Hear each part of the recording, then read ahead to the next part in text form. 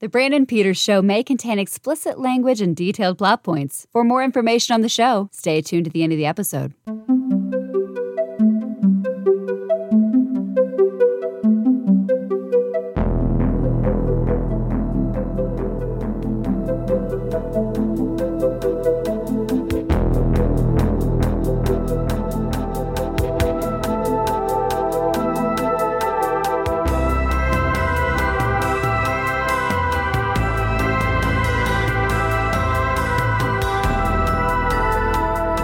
And now, here's Brandon.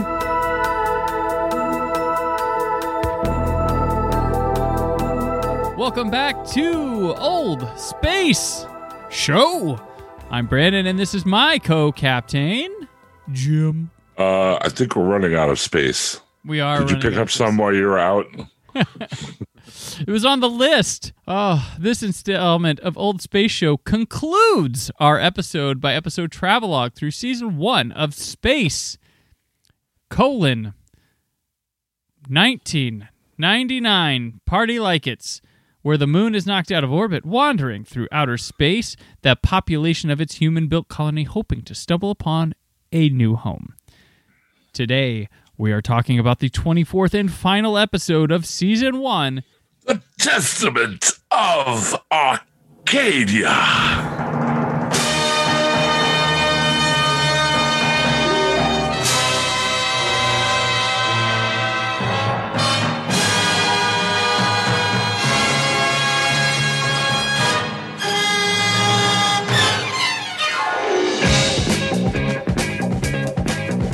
This episode. Finale time. This episode.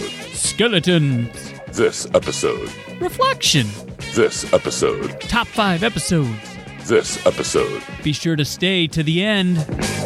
I appreciate that Shatnerian pause there in the beginning. That was very good of you. Thank you. As a reminder, we are going through the episodes in the fan-preferred production order, not the broadcast order as found on streaming services. As I began recording with Jim, we realized that this was the final episode of Old Space Show Space 1999, Season 1, and we were about to talk about the Testament of Arkadia, a day which we talked about an episode of television of an Old Space Show. Jim was about to talk about the cast and the crew, and we were going to go over this. Okay, yes, there was a narration, as you mentioned. Oh my God, this narration was done by Koenig. We have the device of him writing in his journal, right? Mm-hmm. At the beginning. And the narration starts as he's writing in his space journal with the space pen during the space night. You know, it was a dark and stormy night. I had taken a writing class. And this is just the most, I don't know who, I know we're credited with Johnny Byrne for the screenplay here. Director right? David Tomlin, but man, writer this Johnny is the Byrne. most overwrought narration. Oh my God, through the whole thing. It's just like, and this death covered us like a shroud, you know, like, and I just could not, it just kept laughing at it as it kept going on and on. And like, it was just, and then he made the sandwich and the sandwich tasted like the ambrosia from the gods. You know, it's just like everything was just so hyperbolic. And it's just like, oh my God. Which, honestly, why did they do the previous episode had narration? It was Helena Russell. I went through every Helena before I got to Russell there. And the next episode is Koenig narration. Like, whose decision was that? Okay. And it's not like the narration adds to the storytelling in any way, because usually he is narrating exactly what we're watching. Mm-hmm. Like almost every time in this episode. It's not like, you know, it's adding. This isn't an audio drama. This is a visual television show. Show don't tell. You know. The episode in question features the Alphans landing on a planet called Arkadia, where glyphs suggest it is the cradle of civilization from which life on Earth began. Now it's desolate, and Koenig feels it is unsuitable for colonization. 2 renegade crew members have other ideas, however, and take Helena hostage in their demands to settle on Arkadia. And we mentioned director David Tomlin, writer Johnny Byrne, and our guest stars, Lisa Harrow, who's done lots of TV, and she was in The Omen 3. We've had plenty of Omen franchise alumni in this show. And I've noticed that, yeah. Yeah. And Orso Maria Girini, he's an Italian actor. You can imagine why he's here. He was in The Conformist, and he was in an Emmanuel movie, lots of Italian television, the Jean-Claude Van Damme, Dennis Rodman pair-up action movie Double Team, and he was in The Bourne Identity. I like how you say he was in an Emmanuel movie.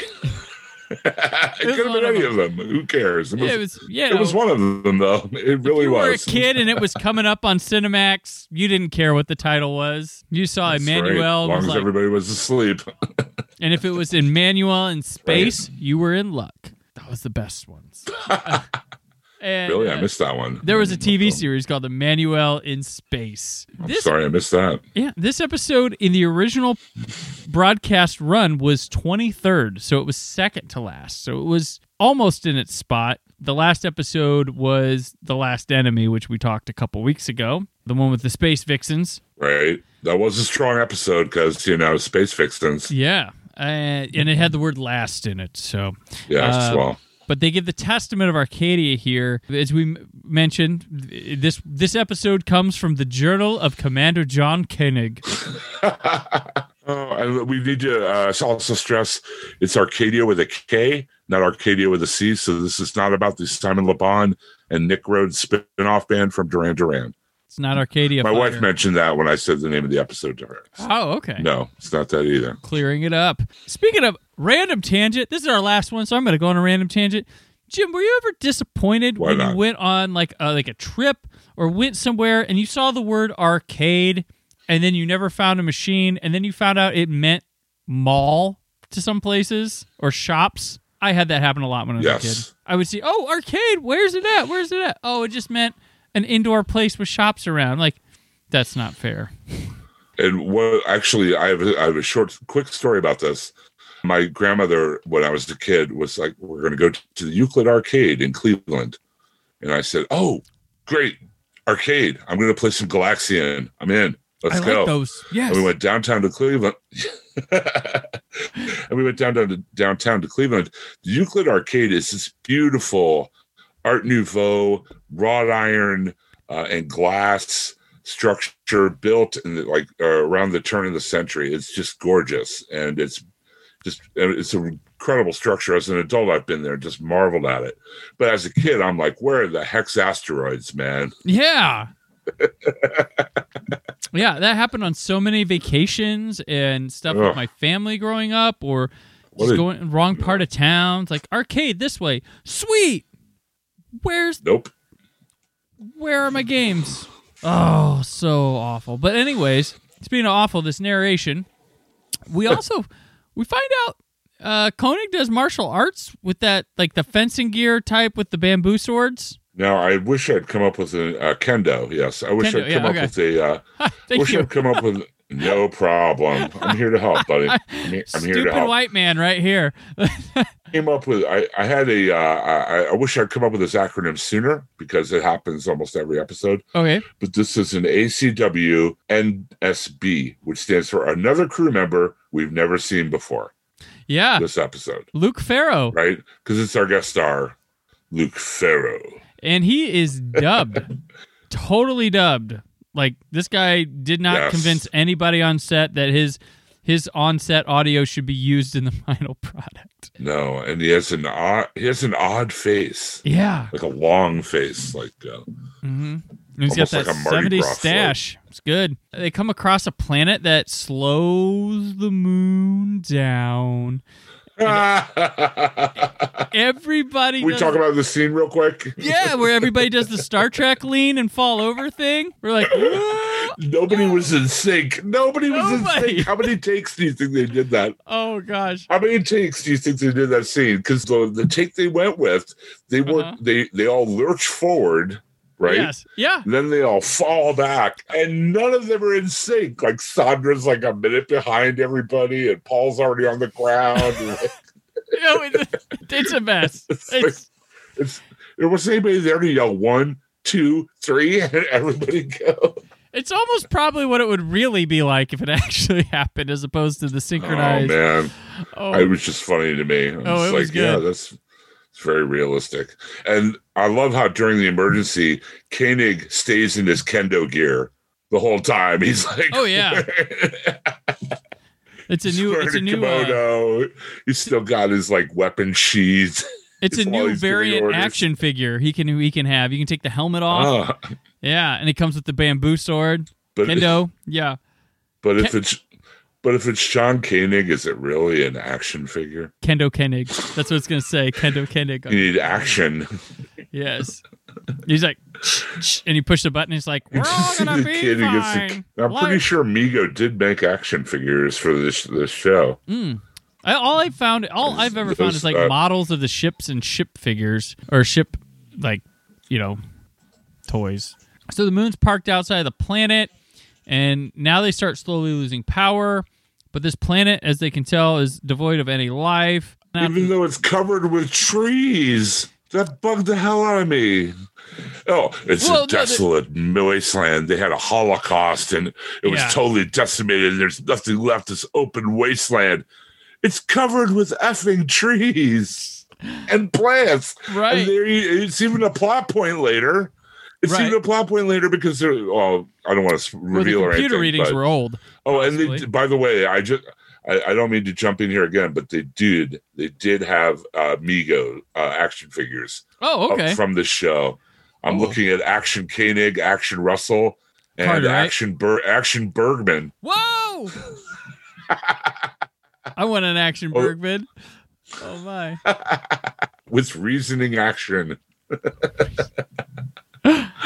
I'm sorry. I don't mean to derail, but it is our last episode. It is. On the Eagle headed to the planet, Luke, he's got a giant space camera, and he annoys the other newly focused crew member, Anna Davis. So we've never seen her before either. Nope, and he's got that huge camera. She really likes that huge camera. I mean, when they're on the Eagle together, she kind of like falls asleep on his shoulder because I think she was impressed by the size of his lens. Yes. Ooh, yeah. Bergman and Russell say something wiped out the planet, but it's been long enough that life is able to maintain there again.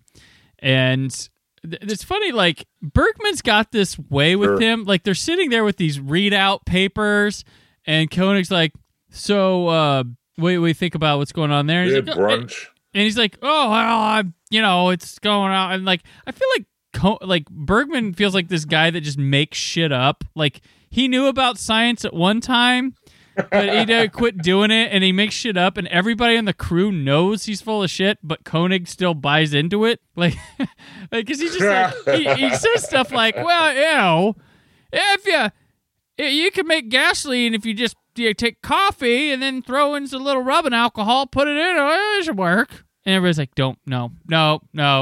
And well, my favorite trope that got addressed this episode, I mean, since you're addressing that one, earlier Kano says, computer's not a crystal bowl. Yes. That's probably my favorite line of the whole episode. I could watch Kano talk about computer all the time because he's always got something witty, and he just loves saying that shit. Get you a man who looks at you the way Kano looks at computer. Okay, yes. That's all I got to say. There you go. But I just want, before we get too far ahead of ourselves, when they're on the Eagle and they're going over, it's like a 15-hour flight or something. I can't remember, 12-hour. They're like, get some rest, take a nap. So they're all laying there taking a nap, and then they get up and they have like brunch while they're going over the plans before they land on the planet. Do you remember that scene? Yep. Like they're eating eggs and drinking coffee. Like, oh, well, maybe we're going to land over here. I don't know. We've been around the planet a few times. Haven't seen it. I'm just like, damn, they serve brunch on Moonbase Alpha? That's awesome. Yes. So after camp's set up down on the planet, Koenig gives an uninspiring speech about the fate of Alpha being in their hands. Good to see one more of those. Very on brand for Koenig. We then shift focus to hang with Luke and Anna as they scout their area, and Anna finds some leaf, and they, as well as Bergman and Russell, find the planet is locked in, here we go again, stasis. Not stasis, stasis. Stasis. They're bringing out the hits, and then Bergman and Russell find the cave, and it's got skeletons at the table. Oh. Now, did you notice how many shots they took of these skeletons? Oh, man. They got coverage. There were so many. There was a whole, not only was there coverage, there was a whole sequence of the guy Pharaoh, like staring at a skull. It was a shot of him staring, shot of the skull, shot of him staring, shot of the skull, shot. It was just like over and like different shots of the skull. And I'm just like, why? What? Did they have to rent the skull? What's going on here? Someone was either happy with the set, the lighting, the costumes, the shot. Like, something happened there. And they wanted to show it off. We spent all this money on these skeletons. We're going to shoot them. God damn it. Damn it. We're using every bit of it. Make it work. And usually they're not very pronounced in this show. But this commercial break was hugely pronounced. Oh, yeah. Because Helena and Victor walk in there, and they both turn and look at the skeletons, and Helena's like, and it's like, dun, dun, dun. It kind of reminded me of a telenovela gif. Oh, yeah, yeah. She's just like, like clutching. If she had pearls, she'd be clutching them. And it goes to show that this was being, like, hilarious. They were totally intending this to be sold to an American market because, well, I know BBC, but I'm not sure about ITV, but I think the British, their television breaks were between shows. They didn't take breaks during shows. And they still, to this day, they show their entire show, and then they have their breaks. That's why their shows start at like 6:05 p.m. and things like that. But you wouldn't see like a intended commercial break like this on a British show. But I did notice, I've been going back through old Avengers episodes. Season 4 of the Avengers, the first one with Emma Peel, was the first one intended for American markets, and that has commercial breaks in there here and there as well. But normally the British shows, their commercial breaks were in between. They would take long, so you could get up between a show and go do stuff and come back. Whereas right now it's all about not making you change the channel in the U.S. Right. But this cave, they find Sanskrit, and Anna apparently can decipher it, so that's why she's here. That's really, really helpful, isn't it? Right. What a coincidence that she could read Sanskrit.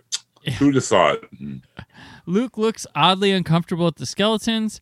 Kano, Paul, and Sandra were left back at Alpha, and they have their little slick silver jackets there to keep them warm. They're all dressed like Stuntman Mike. Yeah. Oh, my gosh. Yes. Their silver jackets. Those silver jackets are cool.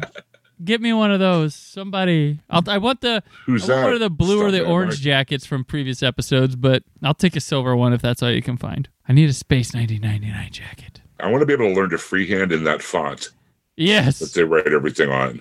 Right. And if I could freehand in that font from this experience, that would be the one thing I'd want to walk away with. Right. Here we go. Lessons. Helena informs that the skeletons are humanoid that died 25,000 years ago by radiation. The Sanskrit is a warning that the people of Arkadia caused their own destruction. There's a title drop during this. Wait. She actually reads the Testament of Arkadia. They say that as she reads the one line I extracted it, I really enjoyed it, the power of 1,000 exploding suns. I'm like, oh, man. Oh, there's a plea in there to help us live again. They wonder how Earth people could be there. And Luke says the Arcadians are where Earth people originated from. They found oak and such on their search. Yep. And as they do a lot of skeleton shots, and she's reading that, they say that some of them left before their Holocaust. Right. And went to another planet on a ragtag fugitive fleet looking for a missing planet known only as Earth. So, shades Galactica here, dude. Yeah. Like humanity coming from the stars. A lot of things going on here that ended up in Battlestar Galactica. Right, yeah. But this predates it. It does, yeah. By good, like 3 or 4 years. So someone's probably linked these together. There's probably some article or something. We're not the first. But it is really interesting. I had got that same vibe when I was like, is this a prequel? Or is this like the other, like the sidequel or something? Yeah. Although Admiral Adama, he's a bit more inspiring than what we have here. Yeah, he can give a better speech.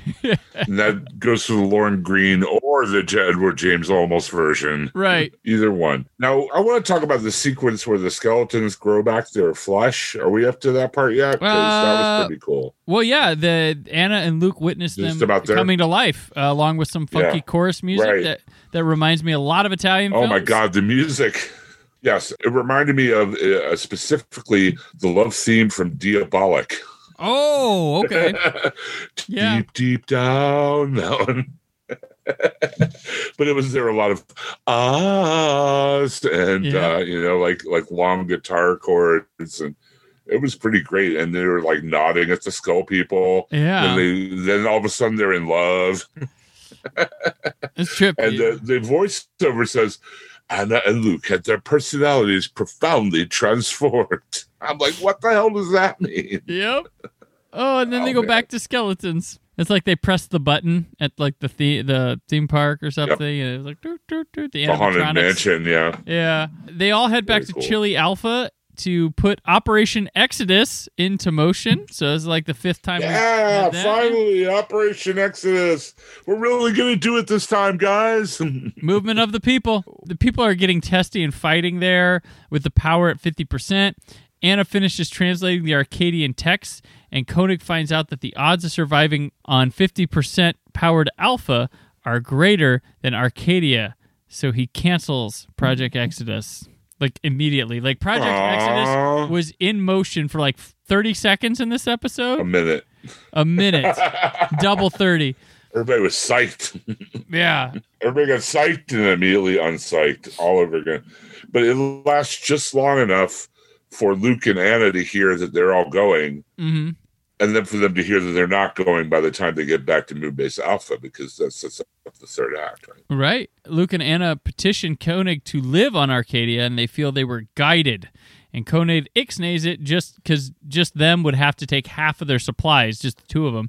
And Luke and Anna then... Oh, he yells at them. Yeah, he does. He doesn't just ixnay them. He like out and out yell. Like, first he walks in and he's doing like the Picard facepalm type thing. Like he has a really bad headache, right? Yeah. Then they're saying, hey, we want to go live on this planet, blah, blah. No, I was like, damn, Koenig, bring it down a notch, man. Right. Bring it down about 20%, dude. Use that passion in your speeches, dude. Yeah, save it for the journal.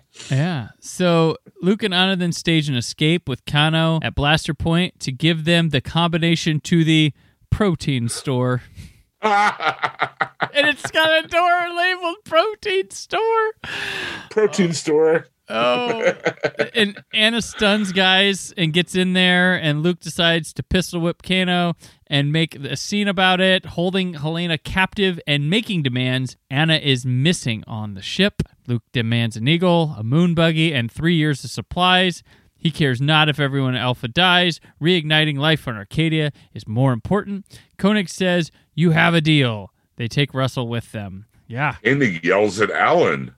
All right. He screams. He yells at Alan. Alan's like, we can't give up the supplies. He's like, do it. Like friggin' Shia LaBeouf in a GIF or something. Man. Right. It's like, I'm surprised Alan took it. Right. He didn't get sucker punched in this one, so that's fine. Once everything is set, Koenig asks for Russell back, but he says that she is going with them. Once they are out of range, they can have her back at a rendezvous point in space. In the Eagle, the two crazies talk to Russell about the purpose. She's like, you're going to a living hell. And he says, no, doctor, we're going home. And Koenig then says, all we could do was trust the words of fanatics and wait. That was in his narration. I found my special purpose. Gosh. Carter is the one following the Eagle with the crazy couple on it and Helena. They dock together and release her. After it's complete, we find Koenig put a trace on the Eagle, and he sends out a squadron of them. As they launch, the moon begins in motion again and improving its power. He cancels the attack. He says they won't need supplies now that they have power. Yeah, how does that work? Do they have like the, what was it in Next Generation, the food creator thing? No, I don't think so. Because they put hydroponics on there before. I think they actually have to grow their food. Wow. I didn't know how that worked. It was just like one throwaway line, too. He's like, oh, now we got power. We don't need all the supplies. Yeah. Like, what? You guys run into this crazy, funky stuff every week. You don't know what's going to happen next planet you run next to. You really don't need those supplies, huh? But then he makes like a huge deal about how Alan isn't going to make it back to the moon in time because the moon's hauling ass out of there. So that might be why they didn't go back. Right. That moon, once it gets going, it really books, man. It cooks, yeah, because Luke and Anna watch it from Arcadia, and you see it passing over really fast. On Alpha, Carter excitedly welcomes back Helena, and we get what we've been waiting for all season, philosophical pondering and a monologue from Koenig. Oh, I thought you were referring to the passionate grip on the shoulder between Koenig and Russell. Yep. I thought he might kiss her there for a minute. I thought I got a couple, whatever, but no, just I got a bead of sweat when I watched that. It was hot. Oh, the white hot indifference. Yes. So I want a shirt with that. The white hot indifference. So the Koenig monologue goes like this. The seeds from Earth had been returned to their place of origin, and that for them, the myth of Adam and Eve now has a new significance, and while Luke and Anna have found their new beginning, they must have faith and believe that for all mankind there is a purpose. Wow, wow, wow. Give us back our crap, you assholes. Right. And that is the testament of Arkadia. Oh. That's our conclusion to the season. What was the name of it? The show called The Testament of Arkadia. No? It doesn't get old, trust me. It comes back around every time. It's a rule of threes. I do Rule of threes. And so that's how it concludes the, it actually works as a finale, I think. Mm-hmm. I think it actually, as a whole, it works as a good finale. The one thing, they did focus on two new characters, and like Carter took a big back seat in this one, kind of. He didn't have too much to do. I mean, he had his normal gripings and stuff, and of course, Sandra, nothing. They just left Paul Cano and Sandra just bitch at each other on a ship, but... Right. Well, Paul and the doctor get into it there for a minute because he's like, damn it, my patients are too cold. I need more power in medical. Paul's like, F you, buddy. We're all freezing our tuchuses off in here. But Alan didn't get to punch anything this time. No. That was disappointing. But now, so now as the season concludes as a whole, Jim, what are your overall thoughts on the now that we know? So we came into this like, I know somewhat of Space 1999. Now we know half of it. What are your overall thoughts? I thought the episodes that were good were better than I thought the show was overall. Mm-hmm. And then I thought the episodes that were not were probably what I thought the show was to begin with. Right. Does that make sense? So overall, that's a positive. And I was on the fence, but I think I am looking forward to watching season 2 at some point. Yeah. And I thought too, like, it wanted too much to be. I know we had a lot of 2001 influence, but it obviously wants to be the next, pick up. There was a desire and a hunger for more Star Trek during the time that the show came out, and it wants to fill that void. But I think it kind of forgets some of the fun Star Trek could be. It wants to be like super serious. Right. It's like what the kids watching Star Trek grew up to be adults and grew up thinking what they were watching was completely serious when it was lighthearted a bit too. And this one we never had a Naked Time episode, triples, never it was always super serious all the time. And I think it needed a little bit, and it winds up being goofy because it's an older show, but it wanted to be like this hard science, the drama Star Trek, and it pulls that off, and it does have some really good episodes in there. Do you think that, so you and I, for the people who listen, we would record this in 3 episodes at a time, basically. The first episode and this episode were recorded by themselves. I think we did 3, 3s, and then maybe somewhere, I think one night we did 4, but they were done in blocks. Whoa, what a wild night that was. That was crazy. Damn. Yeah. Good stuff. Do you think it probably worked better for us because we were anti-binge with it and we did it slowly over the past 5 months? Do you think the show had a better effect than if we were to just watch it on your own and get through it in a week or so? I think if I had to binge it, if I had a deadline and I had to binge it, I would have probably not enjoyed it as much as I did spreading it out. I also think the show really benefited a lot from being British because they were able to tap into a lot of really good British actors. Right. That really was a plus for the show for me, was the caliber of the guest stars and the actors and the general, acting on the show. I think the major down point for me for the show is that I really don't think Martin Landau is well cast as a commander. No, I don't find him commanding at all. He'd be a great Bergman. Yes, he'd be an excellent Bergman. but I just don't find him commanding at all. That's probably my biggest gripe. And then some of the shows that are weirder, kind of like you were comparing it to Star Trek earlier. Some of the weird Star Trek episodes really buy into the weird, right? Like the guy who was Apollo and held the ship with his hand, or the Gamesters of Triskelion, right, where they really like dive into weirdness. Mm-hmm. This one, when it would get weird, it seemed like it would either go really deep end weird or just stay in the shallow weird. You know what I mean? Yeah. Like, he's possessed by a blue light alien of some sort, or here's a group of immortals who live in a rock because their ship went through a time warp about 300 years ago, and they're all immortal, and they're trying to ponder their, like some of the episodes actually had some depth to them, and then others seemed more in the shallow end of the pool. Yeah, definitely agree there. Speaking of episodes, let's go through our top 5 that we have of the season. Jim, what's one of your top 5? They don't have to be in an order. Or just list your top 5. I'll list mine. Just go with your top 5. Off the top of my head, I guess. Oh, sure. Okay, Death's Other Dominion. The episode with Brian Blessed, like I said, the one I just referenced about they're all immortal and they're kind of trapped in that asteroid or whatever. So I thought that one was really interesting. War Games was good too. The one with Leo McKern recently, the Inferno Machine. Inferno Machine, yeah. Gwent. Yeah. Yeah. The companion. That one. Screaming and crying about his own death. I thought that was pretty great. Right. Yes. The Last Enemy. I mean, Space Vixens. And I would have to say probably Baylor, the one Baylor End of Eternity. Julian Sands. That was a really good one. I also had Death's Other Dominion. I think that Brian Blessed episode was awesome. I had Mission of the Darians. Did you say that one as well? That was a good one. Joan Collins.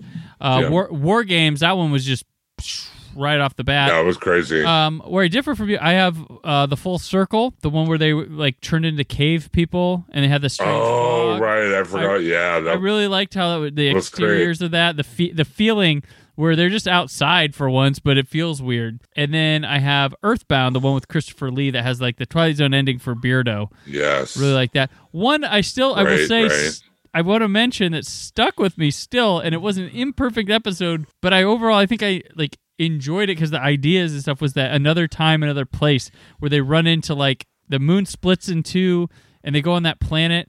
Right. And, like, another version of them had been there for years. There's something in there that keeps sticking with me, and I like it, even though it's got a lot of I do think that was a good attempt. Keep thinking about the beach party in The Last Sunset, too. Yeah, that was probably more. That's like a scene that'll stick. Paul with the me, Shrooms. They're all like, "Woo, we're outside on the moon." It was the after school special, Space 1999, where Paul did shrooms. Yeah, Ultra Drugs and Kids and Space Kids. Yeah, this had a lot of. I mean, it did have a lot of good episode. It had a lot of middle. I think I had a bit too many middle of the road episodes, so hard to judge a lot of those. And Landau, I don't mean to harp on this, and I love Landau. I mean, he's in North by Northwest. He was, Ed Wood is one of my favorite movies, but like I just don't think he's right in this role. I don't think he's like has a very commanding, charismatic presence, like what you would expect. Right, it's not like he's not giving it his all. He's just not right for it. Right, exactly. And he gives very uninspiring speeches. And it's weird. Like Barbara Bain, who starts out a little off, but then grows into her character. Like I really enjoyed her after about 6 episodes. She became one of my favorite characters on the show. At first, she was like, "Look, I'm doing medicine," and then later she kind of had more of a character to do. Yeah, Doug really. I mean, she sank her teeth into a lot. They started giving her dual parts, where she'd be a cave woman or she was the future self, and she was having a lot of fun with it. Mm-hmm. And I think there's a lot there with her. I enjoyed Russell. Who was your favorite character from this season? Oh, definitely Victor. Victor, yeah. All he does is shuffle around and BS and make stuff up. He's like Rick Sanchez if he had actually no gizmos or anything. Oh my gosh, yes. Oh, yeah. He's like a failed version of Rick Sanchez. Yeah. And I'm not even a Rick and Morty fan. Yeah, I would say Bergman's probably my favorite. But Helena Russell made an argument for me with that, and Carter was always fun to talk about. Oh, Carter's great. It's kind of everything. Season 2 of this show, from my understanding, really takes a 180. A lot of the cast disappears from this season. I know Barbara Bain and Martin Landau stay. I can't remember if any of the side players stay. Like I don't even know if Bergman's still around. No, there's some slinky alien lady who joins the cast too. Yeah, she was a guest in the Guardians of Piri episode.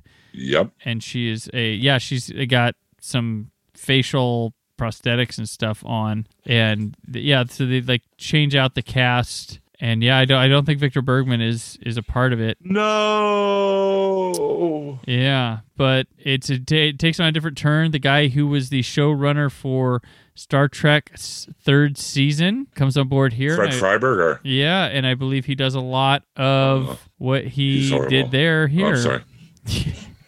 That was not good. What we have to look forward to. And Jim, thank you for taking this journey. It was something I really was interested in when I was starting this show. I wanted to have something to explore these old science fiction shows, and I didn't want to start it with anyone but you. And luckily you were all more than for it when I explained to you the idea. So, and folks, Jim will be back. I'm just trying to vary different people going through this, but yeah. No, thanks for I was more than pleased to be part of it, and thanks for having me, dude. It was a lot of fun. And I created this segment of the Brandon Peters Show as a one for me type thing. And I am stunned at how many of you listeners have enjoyed this. Like, it's been insanely popular, and I hope you continue to enjoy it show to show. We will return with Space 1999 Season 2, but for now, it's like, taking a break. We're going to do a different program. But yeah, Jim, the most thanks. We've recorded 24 episodes. We did marathons. We did a lot. It's a lot of fun, and I don't know if I'll find someone as champion as you, but you will return. I'm sure that whoever's next will be just as good, if not better. And again, thank you for having me. I was a pleasure. All right. Well, that'll do it for this moon buggy adventure. Jim, where can people keep up with your traveling moon adventures? Well, on the Taylor Network podcast, you can catch me every week on Nothing's On. We're about to record our 400th episode. That's going to be coming up, not this week, but next. If you want to go Nothing's On podcast at gmail.com, wish us a happy 400. That would be awesome. Or ask us a question. We'll read it on the show. We usually do. We have a lot of emailers, and we thank them for that. Also on the Taylor Network podcast, the Players Club. Once a month, we go through the world of video games, and we have another episode coming up probably about the same time this episode drops, covering Cyberpunk, covering our top 10s of 2020, covering Hitman 3 and a bunch of other really great games coming out in 2021. So check that out, TaylorNetworkPodcast.com. I'm sorry for the long plug, but also HHWLOD.com. We're coming back with the Walking Dead TV podcast next month as the show comes back. So check that out at Walking Dead TV podcast at HHWLOD.com. Thank you. Hashtag find your Arcadia. And I'm on Twitter and Instagram at Brandon4KUHD, written work on whysoblue.com. There's more from the Brandon Peters Show this week, but from old space. Before I go, I just want to say you were fantastic. Absolutely fantastic. And you know what? So was I.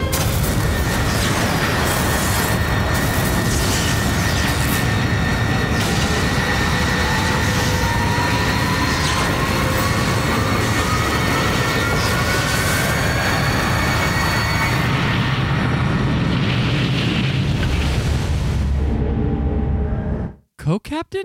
You expecting someone else? I That's 3 eyes in one breath. Makes you sound rather egotistical, young man. What's happened? Change, my dear, and it seems not a moment too soon.